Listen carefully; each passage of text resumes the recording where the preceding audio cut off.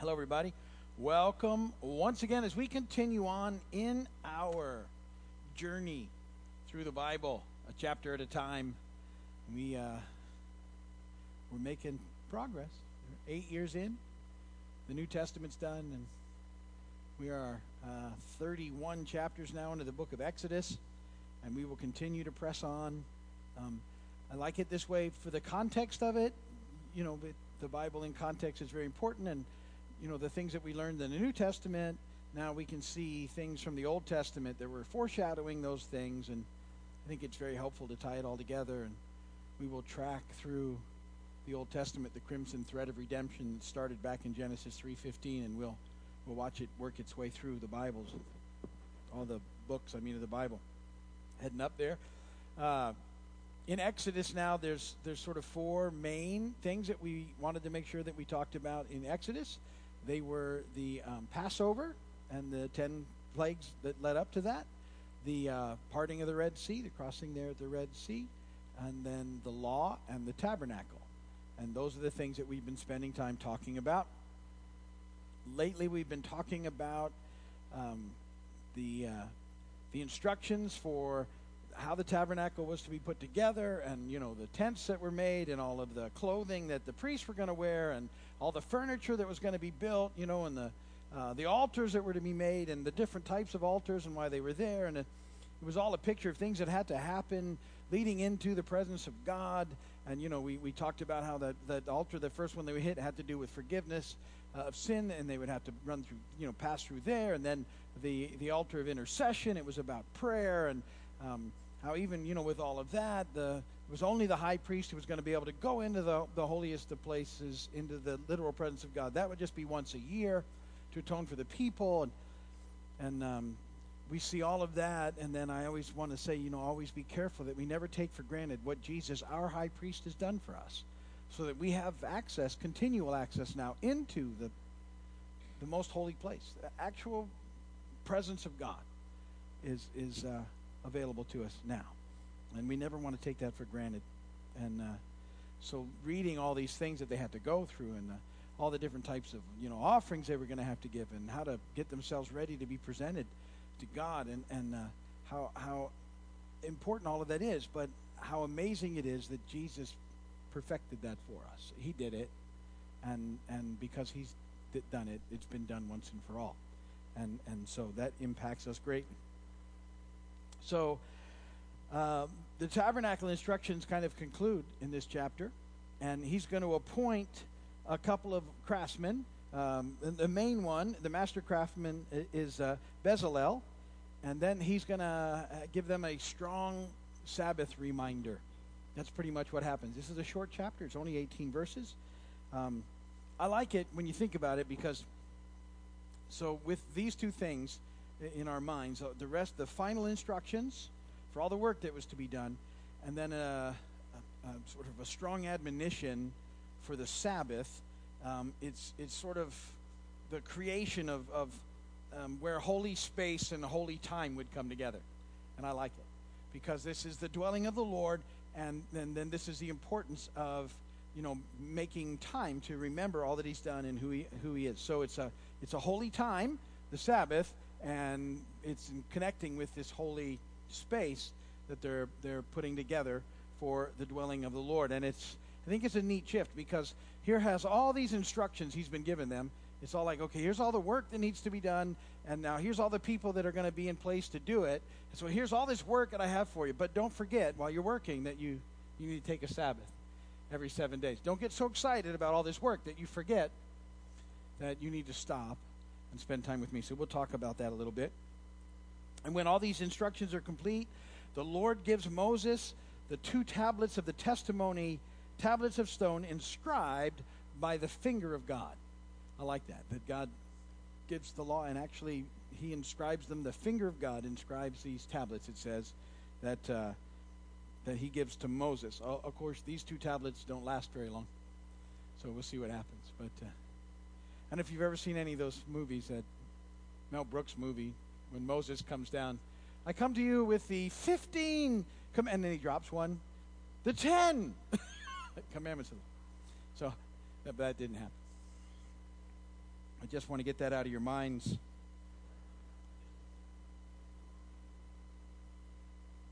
So, and this chapter really kind of unites these gifts that God is bringing to Israel.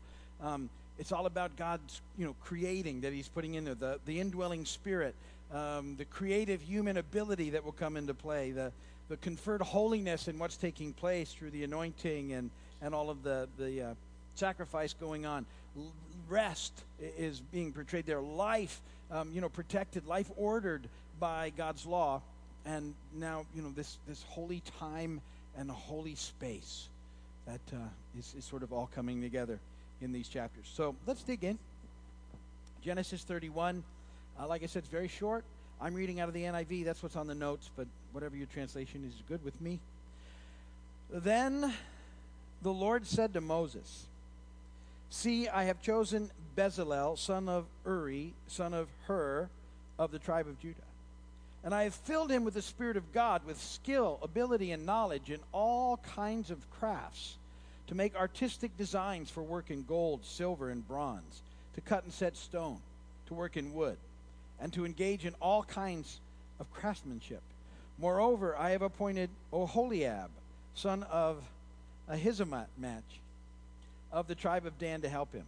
Also, I have given skill to all the craftsmen to make everything I have commanded you: the tent of meeting, the ark of the testimony with the atonement cover on it, and all the other furnishings of the tent, the table and its articles, the pure gold lampstand and all its accessories, the altar of incense, the altar of burnt offering and all its utensils, the basin with its stand, and also the woven garments, both the sacred garments for Aaron, the priest, and the garments for his sons when they serve as priests, and the anointing oil and fragrant incense for the holy place.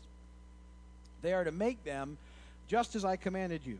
Then the Lord said to Moses, "Say to the Israelites, you must observe my Sabbaths. This will be a sign between me and you for the generations to come, so that you may know that I am the Lord who makes you holy. Observe the Sabbath, because it is holy to you. Anyone who desecrates it must be put to death. For whoever does any work on that day must be cut off from his people. For 6 days work is to be done, but the seventh day is a Sabbath of rest, holy to the Lord. Whoever does any work on the Sabbath day must be put to death. The Israelites are to observe the Sabbath, celebrating it for the generations to come as a lasting covenant. It will be a sign between me and the Israelites forever. For in 6 days the Lord made the heavens and the earth, and on the seventh day he abstained from work and rested." And when the Lord finished speaking to Moses on Mount Sinai, he gave him the 2 tablets of the testimony, the tablets of stone inscribed by the finger of God. Blessed be the word of the Lord. So, remember now, the Hebrew people had lived for 400 plus years in the land of Egypt. And in Egypt at that time, we know historically that they were, there was a lot of artistic skill and a lot of craftsmanship that was involved. The Egypt would have surpassed all of the nations in the Near East at that time in the manufacture of furniture and fabrics and pottery and monuments of every kind. So they had been aware of these things that were taking place around them.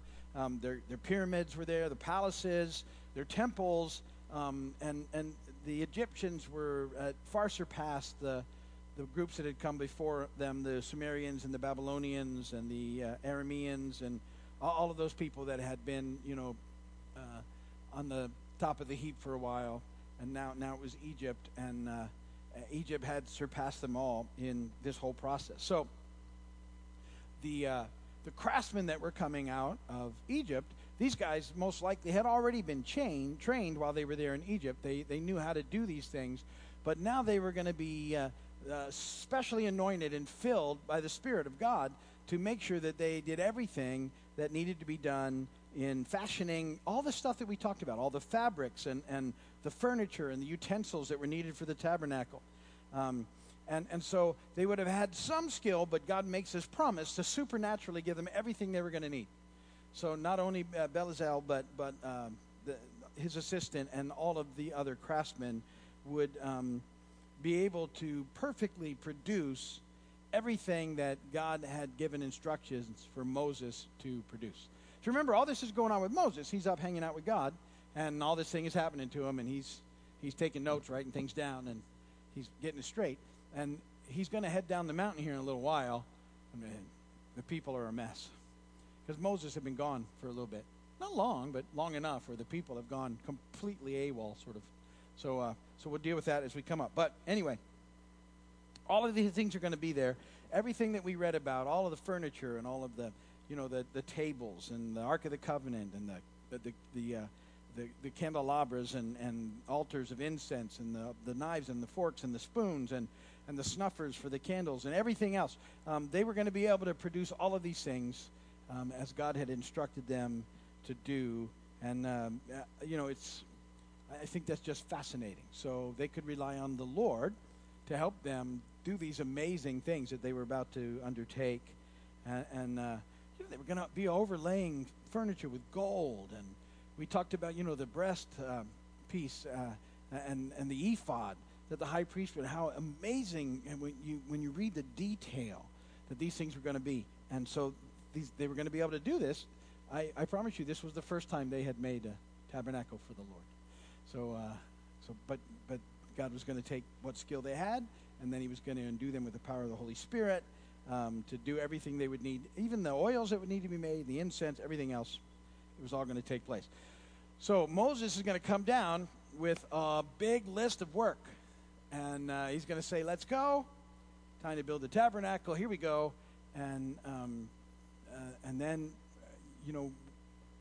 don't forget, though, in your excitement, in your busyness, in you're trying to get it right or whatever, don't forget that every 6 days, on the seventh day, you need to take a break.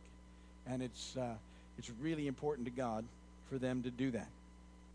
And so even though they had all these things to do, it's just every week, take a break. Remember, he'd been training them for this in the beginning when with the quail and the manna and stuff. Remember, with the manna, they would get enough on the 6th day for the last 2 days, so they didn't go. So they'd already been used to the process, but now he was going to put it into practice as they went to work. So,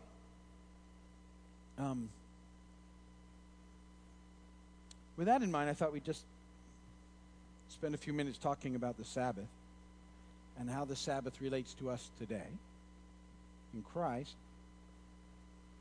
And there's some interesting verses with Jesus. Remember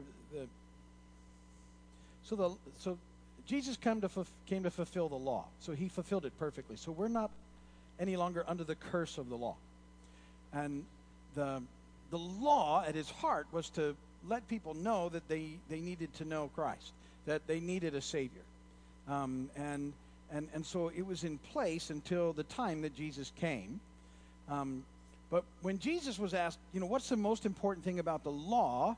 The heart of the law was what? Love God, heart, mind, soul, and strength. Love your neighbor as yourself. That was the heart of the law. That was it. When Jesus said, what would you say? He said, this sums up, he said, the law and the prophets. This is what it was all about. Love God all in, love your neighbor as yourself. The heart of it was always love. In fact, when you read the 10 Commandments, it's kind of a baseline of the things you're not supposed to do. Don't steal from your neighbor, don't covet, don't do these things. It's really not the highlight. The highlights are, here's what you do. If you love God all in and love your neighbor as yourself, you're going to knock this thing out. And so in Christ now, that's what this is all about. We're to love God all in, heart, mind, soul, and strength. Love your neighbor as yourself. So it's the heart of the law that we care about, not the letter of the law, because the letter of the law kills. That's what happens. And the Pharisees were doing everything they could to live by the letter of the law. So that comes up. So now we get to today, 2,000 years into this thing. A lot of people have a lot of different ideas about Sabbath and what it means. So today, and always really, who is the Sabbath for? Jesus tells us who the Sabbath's for in Mark 2:27, because the Pharisees were attacking Jesus. He said the Sabbath was made for man, not man for the Sabbath. So this idea of a break every week was God's gift to us. It was a gift, and it still is a gift. Because he rested on the seventh day, and trust me, he didn't need to. He was God. But he starts demonstrating that because that's how he wired us and created us, that we would take a break. And a lot of people in our culture today actually think of that as a pain. That, oh, what do you mean I got to take a break? I don't want to take a break. I want to go do this. I want to go do that. And so he wants us to take a break, and it literally means a day of rest. So we're going to talk about what rest is. So he says, listen, every seventh day I want you to do this. This is how I wired you. I want you to take a break. And so I think that's part of the heart of the law. And so I think for us it's important that that we understand what that looks like. That this is God's heart for us, is to take a day of rest, to take a day and make it special for Him. So I would say to you that the day isn't that important. Now, a lot of people go, there's a lot of arguments, it's got to be this day or it's got to be this day. Why isn't it this day? It was always that day. And I just think it needs to be a day out of every 7. I think that way. One of the reasons I think that way is, like, Sunday is not a day of rest for me. You might go, you got it easy. But Sunday is a huge day for me. So is Saturday. So my day of rest is Monday. That's the day that I do my very best to take and set aside to just kind of hang out with the Lord. It doesn't mean I don't do anything, but I know that I have to do some things on that day, and I want to make sure that. Here's the other thing that can happen is sometimes we just use that 7th day to catch up on all the work that we didn't get finished in the 6th that we already had. And so it's not all that restful. Sometimes, maybe, I don't know, maybe you've never had this happen, but sometimes I found after a supposed day of rest, I'm more tired than I was on the other days because I put too much in it. So we're actually supposed to take a break. In Mark 6:31, I love it. Jesus said this to his guys. He said, because so many people were coming and going that they didn't even have a chance to eat, he said to them, come with me by yourselves to a quiet place and get some rest. And in that verse, and I think it's a great sort of meaning, it means an intermission. It means to refresh yourselves, to take a break. To rest, the dictionary says to rest means to refresh one's mind and body through activities that stimulate and amuse and impart fresh life into the mind and body. So rest is a diversion from labor. It's different than work. It's a time of leisure, sport, a freedom from job and responsibility for a little bit of time, and so it's rest and relaxation. It's called for in our lives, and I like this verse in Genesis 2:1-3. Thus the heavens and the earth were completed in all their vast array. By the 7th day, God had finished the work he had been doing. So on the 7th day, he rested from all his work. And God blessed the 7th day and made it holy, because on it he rested from all the work of creating that he had done. So why I like that verse is there was a time for creation, and then there's a time for recreation, which is rest. And you would know that word recreation is recreation. That's how it sort of fits together. And without that time, the lives of people get very dull.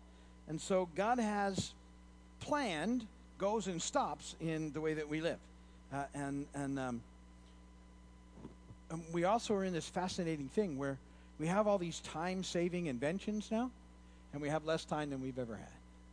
Can you imagine not that long ago that to go and do laundry meant that you got a bucket and some rocks or whatever, and you found your way down to a stream or something, and you carefully took that time to get laundry done, that every meal that you made was a production,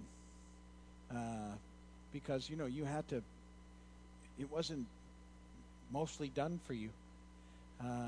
Everything took so much time, and now it takes less time, and yet we seem to have less time, because we didn't just go, look at all this time we have now and rest. We figured out how much more stuff we could push into it. And so the concept of a break seems to get harder and harder and harder. But God puts these planned stops in our lives so that we actually become more fully awake. If you just keep going all the time, you start to fade. And so we need to be refreshed. Now, recreation isn't an end of itself, I don't think. It serves the ends of what we really live for. So sometimes what happens is there's people who live, and the goal of their life is recreation. So they do all their whole week to a point in time when they're going to recreate. It's good to recreate, but what happens at that point in time is you're missing this whole chunk of time in your life. And you're just sort of getting through it to get to this point, and that's all. It's way too much of your life to miss. So you want to be thinking about those things, and you want recreation to give you something back, and so it needs to refresh the person and be refreshing to us, and so that's part of Sabbath, I think, and then another part of Sabbath is so it's rest and it's recreation, and it's also remembering how great God is. This is a significant point of the day, I think, and probably the highlight is taking time to just think about the goodness of God and how amazing He is. And so perhaps the most important part of a day like that is remembering who God is and how great He is. And so, when I think of a Sabbath day, I think about those things. I think about it should be a day with some rest, it should be a day with some recreation, and it should be a day where I remember the goodness of God. And I don't get all beat up about stuff like, sometimes things happen. I get that. So, sometimes my Mondays are really busy. So then I'll go, well, that didn't work very well. I should probably look for another day to get a little break. That can happen too, and that's okay. I think it's really okay. But just so you have the concept that it's time where you stop doing all the things that you normally do, and you make sure that you're remembering how great God is and recreating some and getting a little extra rest in your life, if that's possible. I have a hammock underneath my house. It's one of my favorite things to get down there and just kind of sit in a hammock, and it just kind of goes like that. But I can't do it for like all day. That would be boring. So you get the whole thing. Sometimes you do things that you like, go out kayaking, go fishing, go doing something that gives you a break from the normal things. Anyway, think about that. And then I like that last thing. He writes, the finger of God writes out the stone tablets. It's pretty cool. And it sort of knows that this is God speaking to His people. These are the things that you need to do, and so they're important to Him. But this original edition of the Ten Commandments doesn't survive very long because of what's going to come as we continue to read on about how quickly the people of God went astray with Moses gone just for a little while. So anyway, that's enough for today. Stuff to think about. If you're watching my video, thanks for watching. We appreciate you doing that. Love for you to come and visit when you get a chance, and we'll see you soon. God bless you guys.